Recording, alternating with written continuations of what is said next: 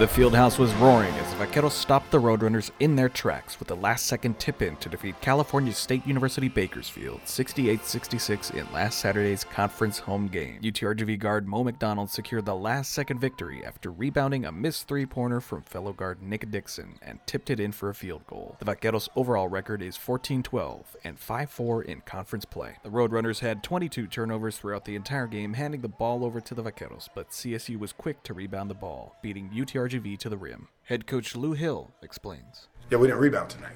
We didn't do a good job of rebounding. The last game we did, tonight we didn't. That's why they were in the game. They controlled the paint and we didn't. But we found a way to win. We had the will to win, and that's at the end of the day, that's what it's about, winning. This is the first time UTRGV has swept CSU in a two-game series since 2007, according to GoUTRGV.com. The Vaqueros will travel to Washington to take on Seattle University at 9 p.m.